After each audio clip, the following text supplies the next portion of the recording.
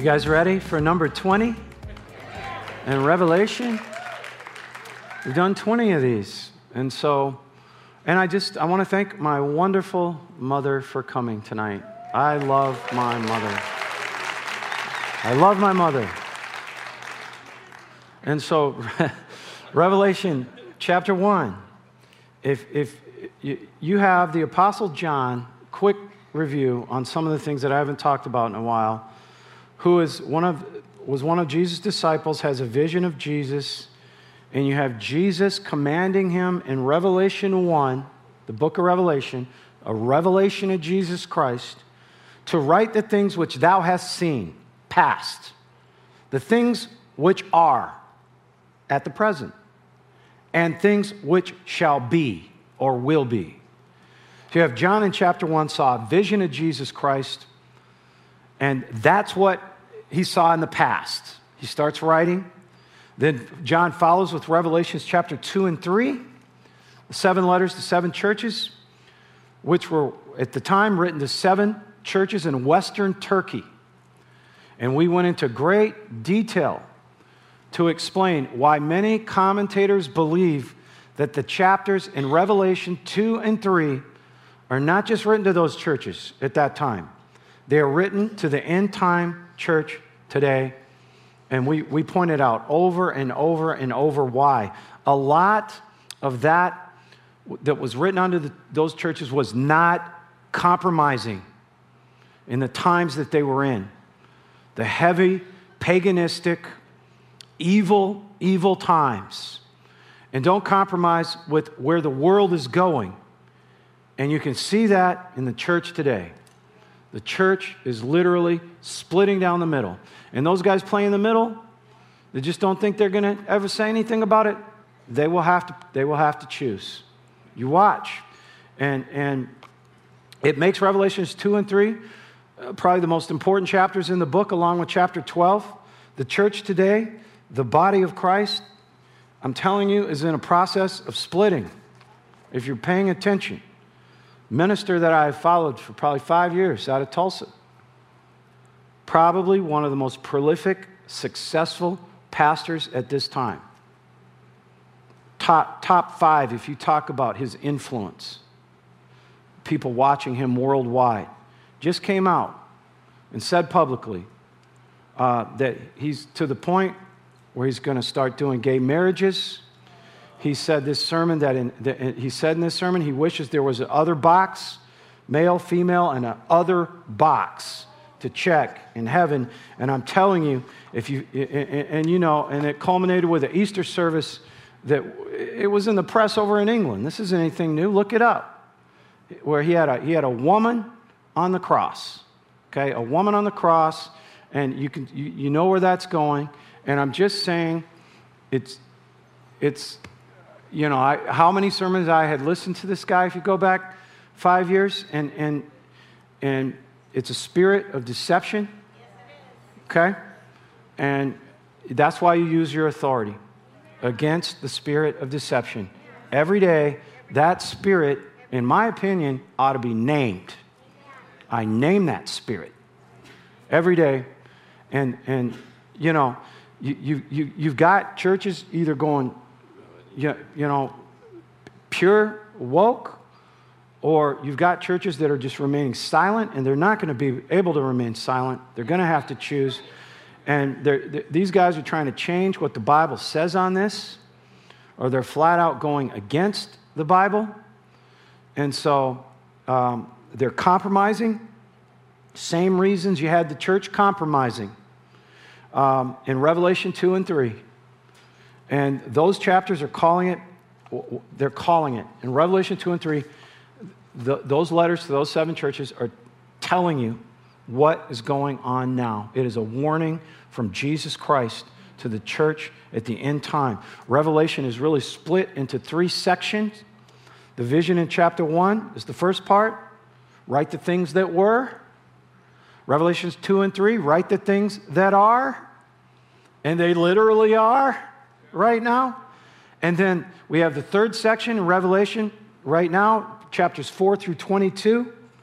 If you're splitting it into 3 sections, And those are the things to come. Right? What a coincidence. Right after all this information to the churches. Don't compromise. You've got to watch in these times. You've got to watch. You've got to pay attention. He's telling these churches, quit compromising with these doctrines of Balaam, which is paganistic type doctrine. And they were doing it for a lot of reasons, to be accepted by the world. But then suddenly, you get out of those 7 letters, Revelation 4:1. After I looked, beheld, a door was opened in heaven. This is John. And the first voice that I heard was as it were a trumpet talking with me, which said, come up hither. I will show you things which must be hereafter. That word in the Greek, metatauta, after this, is translated metatauta. And this is the view of many commentators. This scripture represents the rapture. Because you had John being shot forward in time, gets a preview of the rapture. John says, I looked, a door is open in heaven. The first voice I heard was a trumpet. Sound familiar?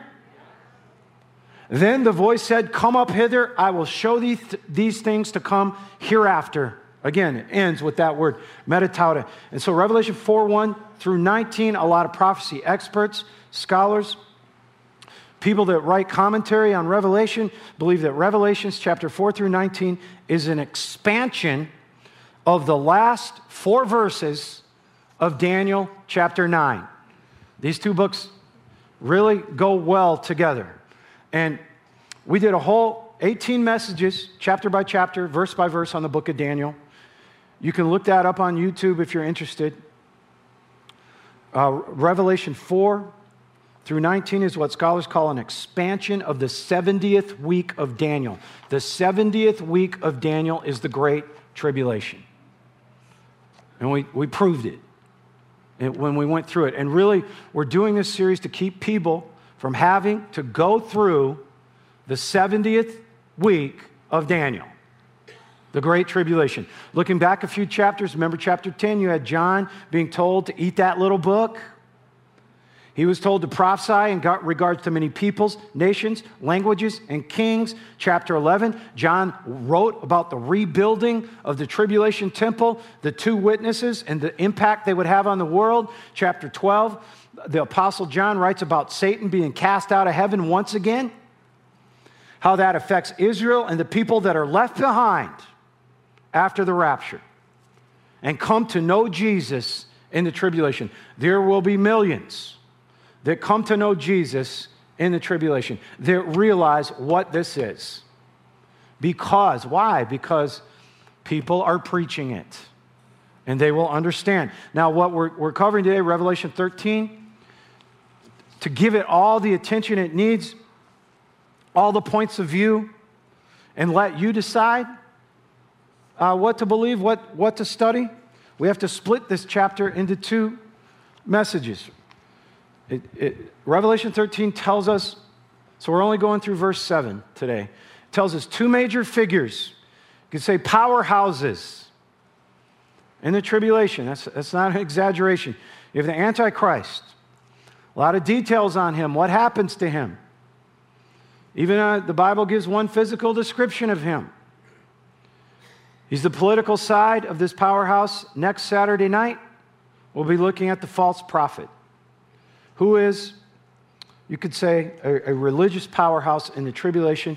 These 2 end-time people merge church and state. The church and state merge.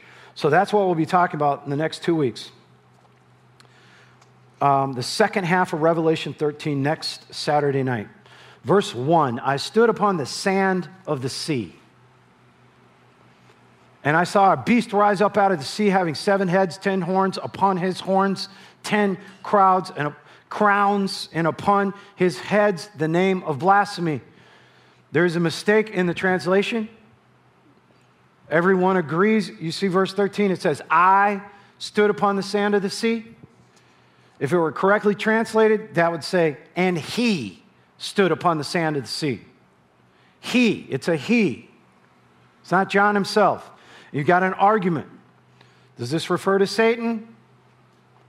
or the seed of Satan, as it talks about in Genesis, the Antichrist. It doesn't really make a difference. John is looking upon the sand of the sea, either Satan himself or the Antichrist, because you have this beast coming out of the sea. The other beast that it talks about, we'll get there next week, he comes out of the earth. That beast, the second beast, because of the phrase, you've got him coming out of the sea, this beast, got a lot of debate. A lot of scholars believe because you have him coming out of the sea, you have that phrase, it means the Antichrist is a Gentile, not Jewish. Is the Antichrist Gentile or Jewish?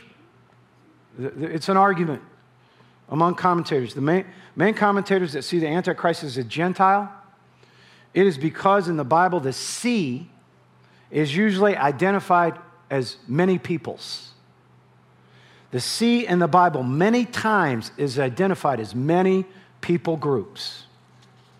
And so that's why they think it's a Gentile. So we see this beast coming out of the sea, 10 horns, 7 heads, 10 crowns on his horns. Verse 2, the beast which I saw was like unto a leopard, and his feet were as the feet of a bear, and his mouth as the mouth of a lion. And the dragon gave him power, and his seat, and great authority. So you can see, if you remember, the allusions that were given on this creature are combined allusions from Daniel 7. Remember when Nebuchadnezzar had that dream that Daniel had to interpret? Well, can we look at the bear image from Daniel 7? And then you have the leopard image from Daniel 7. Notice, it's got 4 heads and 4 wings there. The lion image from Daniel 7. We talked about all these in detail. And the beast that represented Rome in Daniel 7. And so, verse 1 again, I stood upon the sand of the sea. I saw a beast rise up out of the sea, 7 heads, 10 horns. Upon his horns, 10 crowns. Upon his heads, the name of blasphemy. So the 10 horns on this beast are the 10 rulers or 10 governments. It's disputed, who begin the tribulation, reigning with the Antichrist. The other interesting thing is you have 7 heads. And we talked about this last week. The 7 heads represent, you could call these 7 heads even world governments when you look at them. All these 7 heads were extremely pagan, noted for their wickedness. 6 of these 7 heads are in the past. These are also 6 out of these 7, they all dominated the nation of Israel. Again, we talked about the 6 of the 7 heads: the Assyrian Empire, the Egyptian Empire, the Babylonian Empire, the Grecian Empire, the Greek Empire, and the Roman Empire. And the name of the 7th is going to be coming, what some scholars call the revised Roman Empire. That empire will be run by the Antichrist. I'm just giving you the different opinions here. Those 10 crowns on his horns represent 10 major divisions. Guy that knows a lot, not a lot of people know about him, but he sure put out a lot during his life. His name was Grant R. Jeffrey. And he says there's going to be 10 regions of the Antichrist world government. And he goes as far, Region 1, Canada and the U.S. Region 2, Western Europe and European Union. Region 3, Japan. Region 4, Australia, New Zealand, South Africa, and the Pacific Islands. Region 5, Eastern Europe. Region 6, Mexico, Central and South America. Region 7, North Africa and the Middle East. Region 8, Central Africa. Region 9, South and Southeast Asia. Region 10, Central Asia. Now, I want to read to you from another really well-known prophecy expert named Ed Henson. Most Bible commentators understand the beast of the sea to be the Antichrist. Just about all of them. Some of them say that beast represent the world government, right? So I'm just trying to give you the different takes. But since he is associated with the same symbol given to Rome, 7 heads, 10 horns, back in Daniel, it is assumed that he represents the revived Roman Empire of the last days. Some people speculate this could be in the process of being formed right now. The European Economic Community, the EU. The prophet Daniel teaches that the Antichrist will come up with 10 horns and uproot 3 of them. That's Daniel 7, 7 and 8, verses 23 through 25. There's some debate as to whether the Antichrist is one of the 10 ruling divisions in the beginning, or is he an 11th person that comes on the scene, that arises while the 10 are in power? I do not personally think he's one of the 10. I don't. I think he rises while they're in power. He takes over the power of a first, a second, and a third through war quickly, fast. And finally, the remaining 7 see that and give their power to him. He is then head of the world government, which started with 10 divisions and was whittled down to 7. Then he takes control of the whole thing. And I wish I could say what happens to America, but it would all be speculation. All that can be said is that Europe is going to replace America as the dominant power in the world, according to the Bible.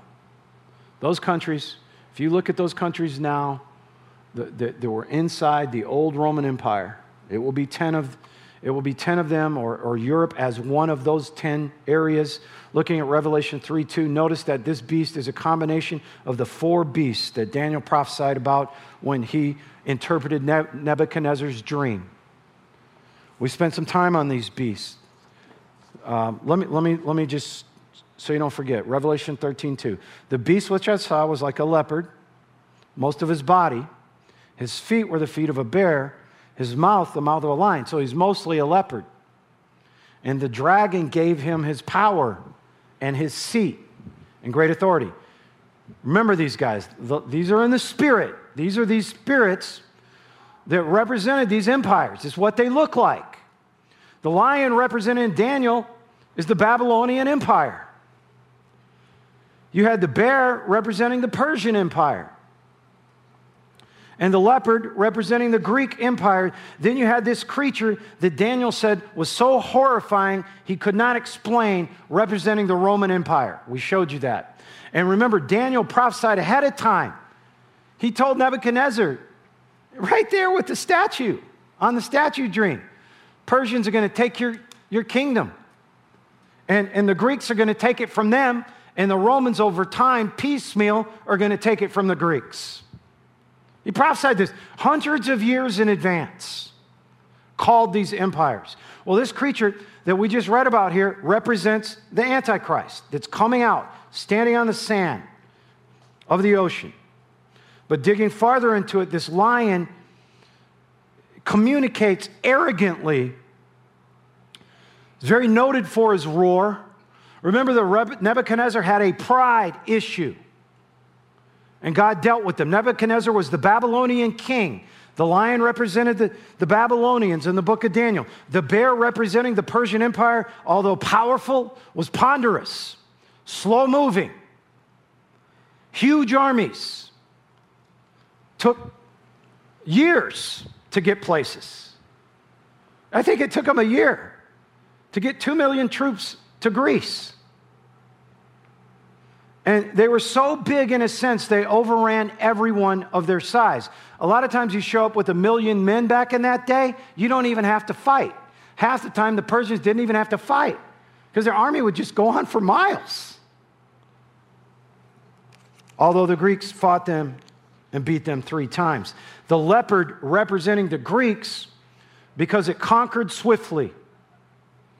It had 4 heads. Now, these are all going to be characteristics of the Antichrist, okay? But remember, that beast is mostly a leopard. It had 4 heads because when Alexander died, the Greek Empire was split between his top 4 generals. The leopard having wings just emphasizes the swiftness with which the Greeks were able to conquer armies and countries they fought with. So you can see the Antichrist has more of this leopard in him than the other creatures. Real interesting information reading a commentator. He says the leopard part of this beast refers to a future Arab coalition. The Antichrist and a group of Arab nations will act as one body. He points out leopards are native to Africa and have been used at various times as a symbol for African nationality. This author, commentator, says the feet like a bear in the spirit refers to what's left, what will be left of the Russian army after trying to invade Israel in Ezekiel 38. And God takes them out. He will be supported by the Russians because of the bear. The lion, this commentator says, refers to, these are views I'd never heard. That's why I'm giving them to you. Refers to England and the nations established by England, because the symbol of England is a lion. Obviously, we know the Antichrist and all his power comes from Satan. I see some commentators say that he is an actual incarnation of Satan. This is conjecture. We do not know if these countries, Russia, Arab coalition, England, representing these animals, mean anything. I'm just trying to give you all the points of view. But we do know the Bible is painting a complex picture of this guy. And just to show you, we had an artist that we found online, what this creature looks like that John sees. The best we could do. Some of these pictures are great. But this is the Revelation 13:2 beast, what he saw. If we could put that up. So, you got the horns, you got the mouth of a lion, the feet of a bear, the body of a leopard. Verse 3, I saw one of his heads as it were wounded to death, and his deadly wound was healed.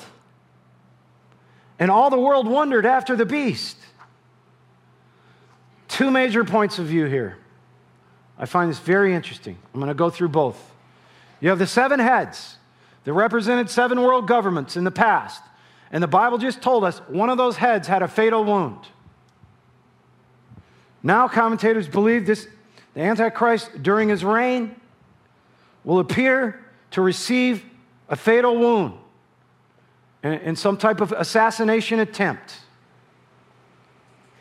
And this wound gets healed. It will appear that the Antichrist died and was raised from the dead.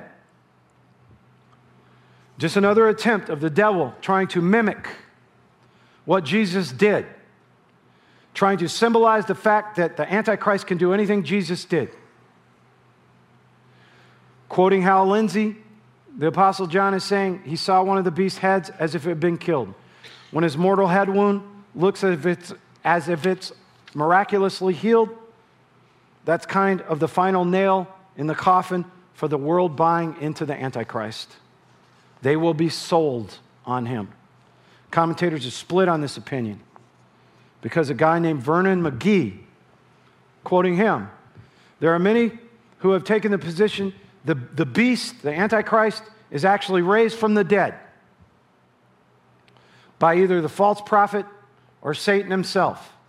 This cannot be, because Satan does not have power to raise from the dead. That power has not been given to him. The Lord Jesus Christ is the only one that can raise from the dead.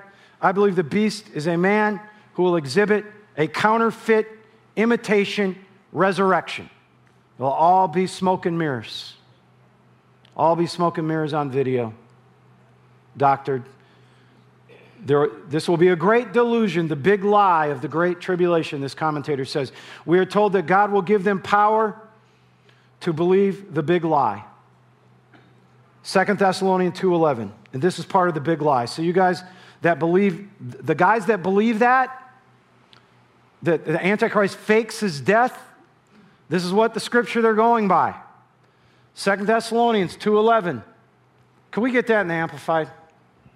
If we could, I just feel like it it really explains a lot more. I know you guys are going to have to scramble, but you can, for this cause God shall send them strong delusion that they should believe a lie. Therefore God sends upon them amplified, then I do have the amplified, them a misleading influence, working of error and a strong delusion to make them believe what is false. So that's what these guys are saying. No, he fakes it. He fakes his death and resurrection. The whole thing's a fake job, but it works. The scripture explaining the Antichrist is why these guys think that it's all a setup.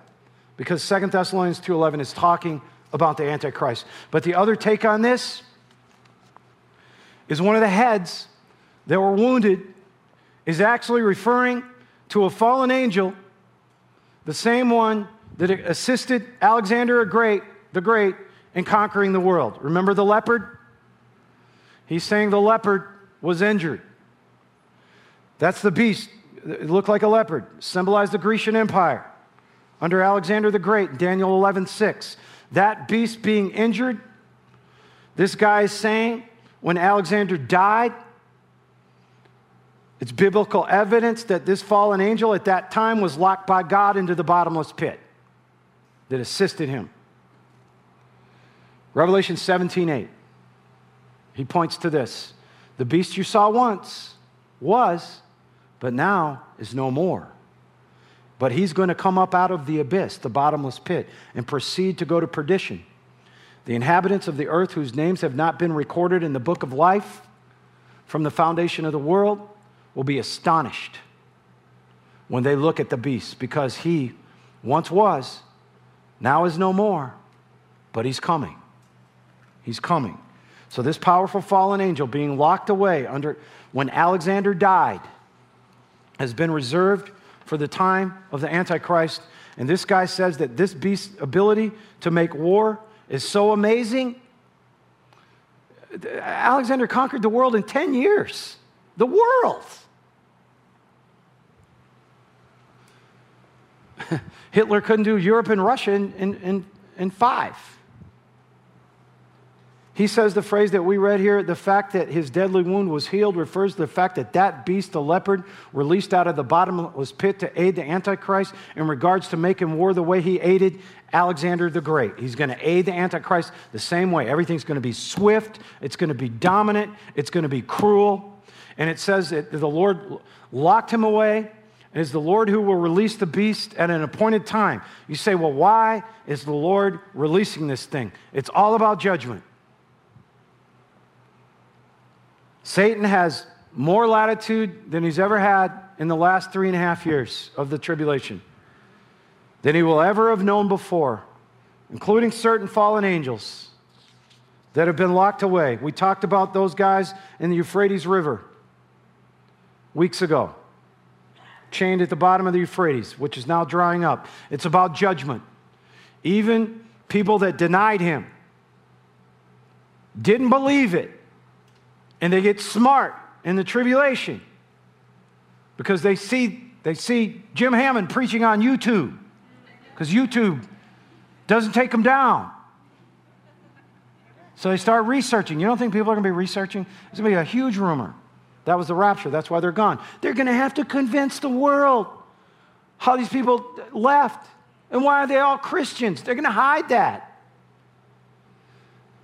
These people get smart, right? But they were left behind. They were left behind. And they don't accept the mark. And they're going to go through that judgment. And that is why we're doing the series, to keep people out of that judgment. Remember Matthew 8:29, that guy that had all the demons. Legion. What's your name? Legion. The maniac of Gadara. Those demons also said to Jesus, "Are you here to torment us before the time?" Well, that time is coming. They know there's a time. They even went on to say in Luke, they were trying to talk Jesus into not commanding them into the deep, which is the bottomless pit. This guy, when whatever happens here, whether one opinion, he's assassinated, and he really is and really raised, there's that kind of power, or it's an illusion, and it's a delusion, and he fools the world. The world sees on their iPhone he's raised from the dead. This guy, he'll probably be dead three days too, you know that? It'll probably be 3 days. And this guy will be on every newscast, subject of every conversation, talk show. The world will be amazed at him and blown away. Verse 4, they worshiped the dragon, which gave power unto the beast. They worshiped the beast, saying, who is like unto the beast? Who is able to make war with him? So this is a big moment here. You have every single person at that world, in the world, except the ones that at that point don't have the mark and are probably hiding, amazed at the Antichrist. They'll think he's a superhero.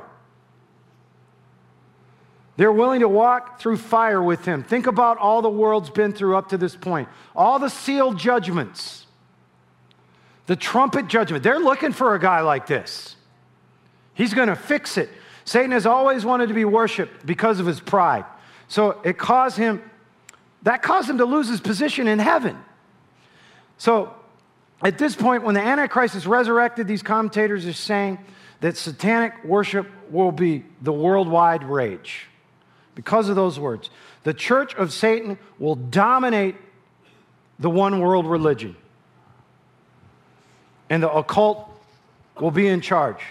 Satan doesn't care if they worship the Antichrist personally, because the Antichrist is getting his power from Satan. So if they're worshiping the Antichrist, they're worshiping Satan. They actually say, who is the Antichrist? Who can defeat him? They're going to believe this guy's invincible. Stepping back a little, it's very possible the Antichrist could receive or fake the assassination, get raised from the dead, plus that demon gets released. We don't know.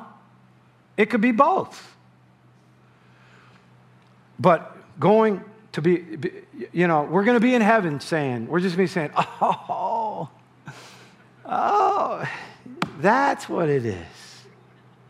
That's what it is.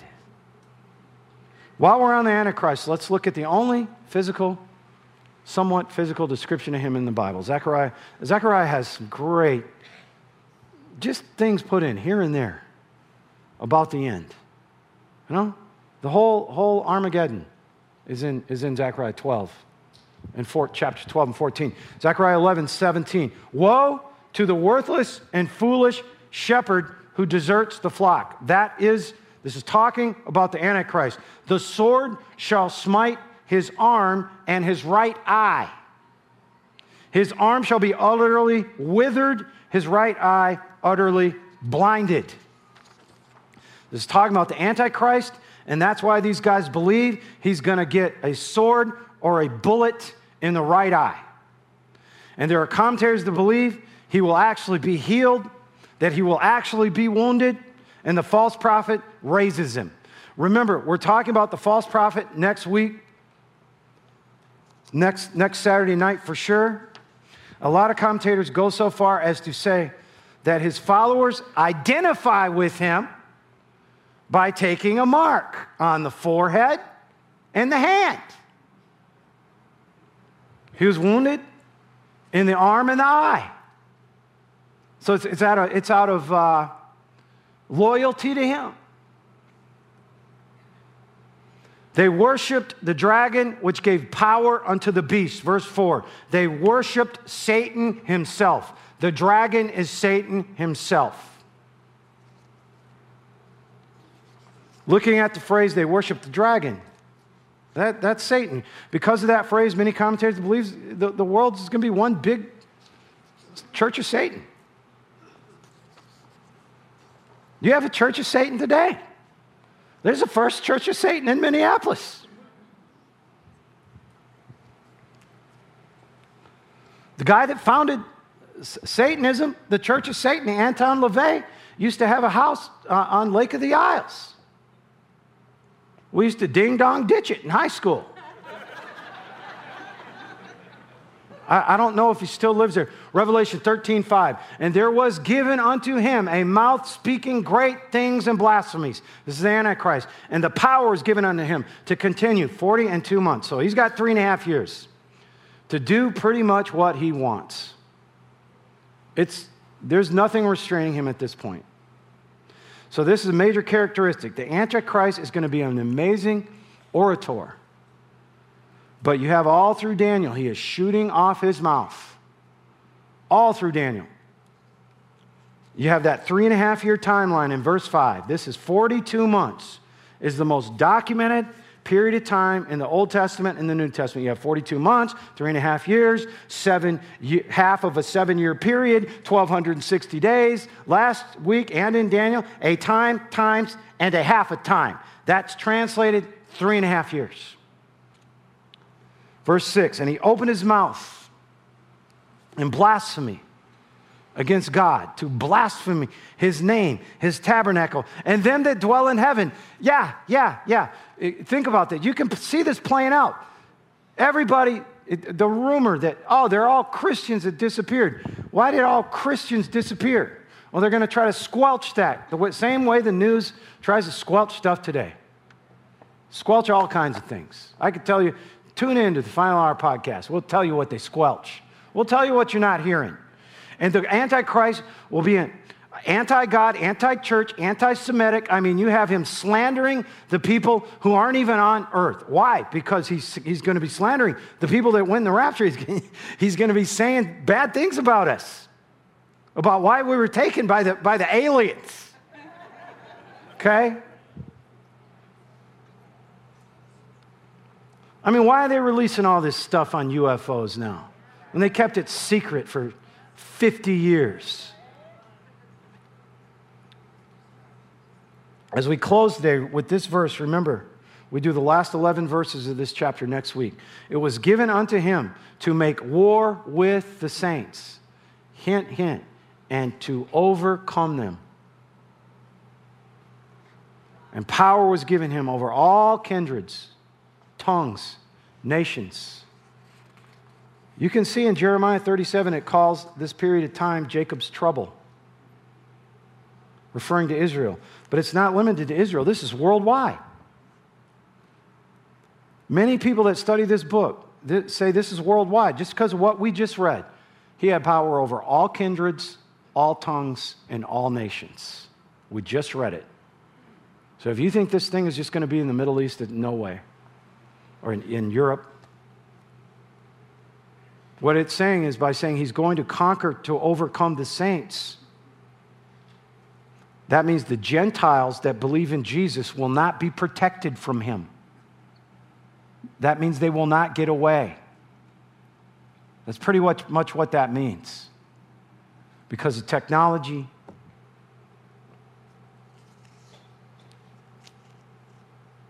I think, honestly, because of that, I would just come here and start keep the church going. Hey, if you didn't go, I'm still here. Right? Or Brian Sullivan, or somebody be here. You know? Somebody be here. You watch, somebody be here. Somebody be called to be here for that time. There are people, I believe, that are probably called. I pray it's not me. You've got people that are praying to be in the tribulation for that role. So, hey, more power to you. But he is going to conquer and overcome the saints. There's no way out. If you are a Gentile and you are a believer, the 144,000 Jewish evangelists, you've got the Jews hiding in Petra. We talked about that last week in Jordan. There is no way out. The Jews that don't get killed first. And we'll find as we go farther into Revelation, most of them, these Gentile Christians, will die. They will lose their heads. Kind of like the French Revolution thing. You know, they use those guillotines. Do you really want to risk that? Can you see standing in that line trying to talk yourself out of it? Nah, is the mark. I know they said this was coming. But if I just get the mark, I'm out. I don't lose my head. Can you imagine the war as you're seeing people's heads? The warfare. A lot of people will say, I'm getting it. And they'll talk themselves out of it. You know it. It'll be a public thing. I know it will. It's not going to be a private thing. It's going to be on TV. It's going to be like the Roman Empire and the Colosseum. Look at the similarities between Rome when it was falling apart and America right now. In every way. Militarily, their borders started getting pushed. You can't. It's different ways. Look at the southern border with the drug people. They do whatever they want down there. They kill whoever they want. It's similar. It's just not. They're not. In the Rome, they called them the barbarians coming from Germany and Europe, and they kept pushing. But guess where it started? Terrorist acts on the Romans. And they got farther and farther and farther away. And deep, deep, deep into paganism. You know, let's just forget about the fact that 80% of the Bible prophecies and 80% of the prophecies in the Bible have been fulfilled. Forget about how accurate it is. You can mock it. You can even say to yourself, if you're viewing this later, you're watching online, oh, what a joke. That stuff's a joke. But there will be a time, if you're one of those people where you will say, he was right. And the thousands of evangelists were right. Pastors and apostles that came before him were right. You have an opportunity. Stay out of that. And these sermons, I want to make sure everybody has the opportunity. Romans 10:8. Sometimes we don't look at what's around Romans 10:9 and 10. Romans 10:8. What does it say? The word, God's message in Christ, is near you, on your lips and in your heart. That is the word of faith which we preach. Then, Romans 10:9, that if thou confess with thy mouth the Lord Jesus, we're good.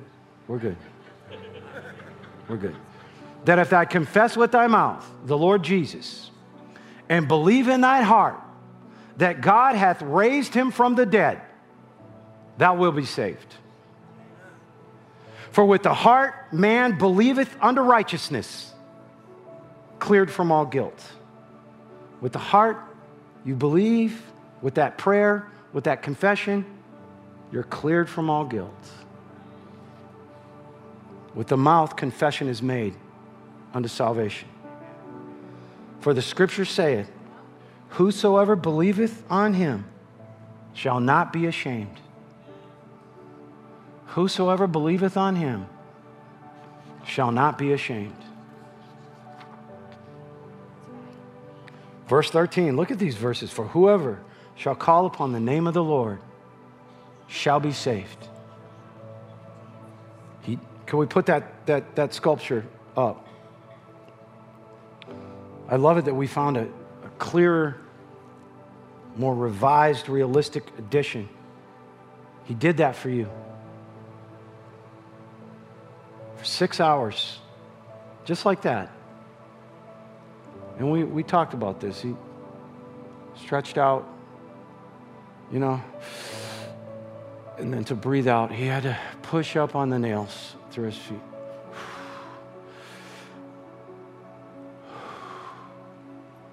6 hours. Hanging by nails in his hands and his feet. Do you know him? Have you said yes to him with all your heart? Online, have you said yes to him with all your heart?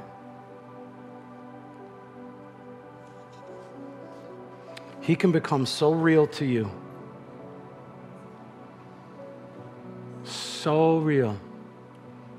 It's a fight. It's a fight. We fight. It's called the good fight of faith. And if you do not quit, you just continue to get stronger. And that relationship gets stronger and stronger to where you get to the point where you'd never want to be with anyone else. Seriously. Have you lost your soul? Because He will find it for you. He will bring it back to you. He will stabilize it. And He will take away the guilt. And if you get the right preaching, if the Bible is preached, you will have no guilt. You will have no condemnation. You will understand you are forgiven, past, present, future, and you will be secure in your eternal security. So I'm just going to ask you, if you guys could bow your heads and close your eyes.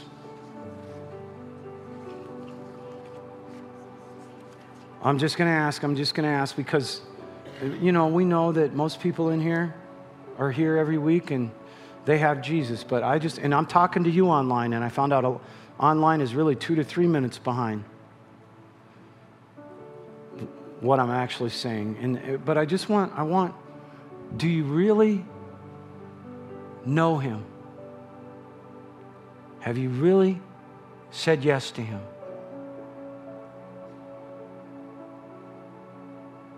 Have you really given your soul to Him?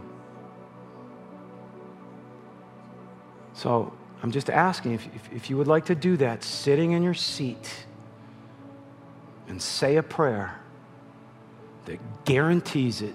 Raise your hand now. Raise your hand now. It's just me and you. It's just me and you. I see 2 hands in the balcony. It's just me and you. People are looking. People are bowed. Their heads are bowed. We're not going to call you up. I see the hand up towards the front in the middle. You can put that hand down. You can put the hands in the balcony down. Any other hands? Any other hands besides those 3 hands? Online, there's a button. You can say it. You can say, I want that. I want to know Him.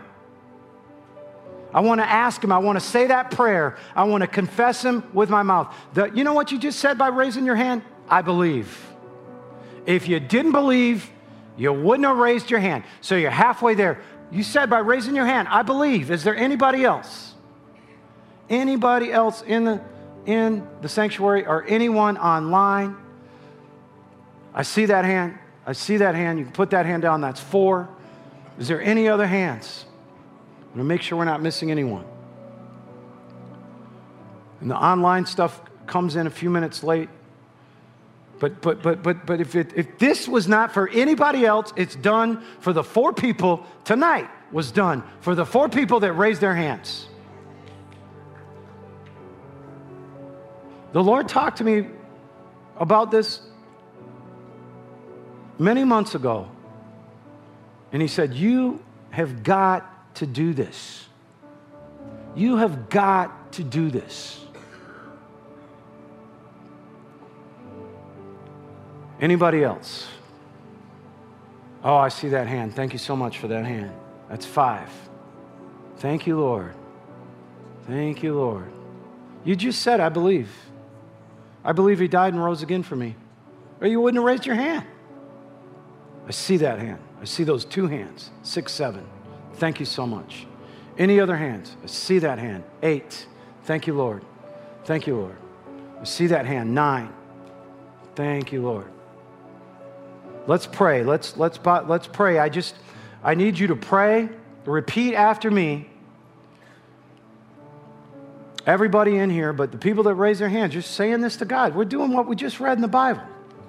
We just read, if you confess with your mouth the Lord Jesus and believe in your heart that God raised Him from the dead, you will be saved. Well, I tell you what, if you didn't believe, you wouldn't have raised your hand.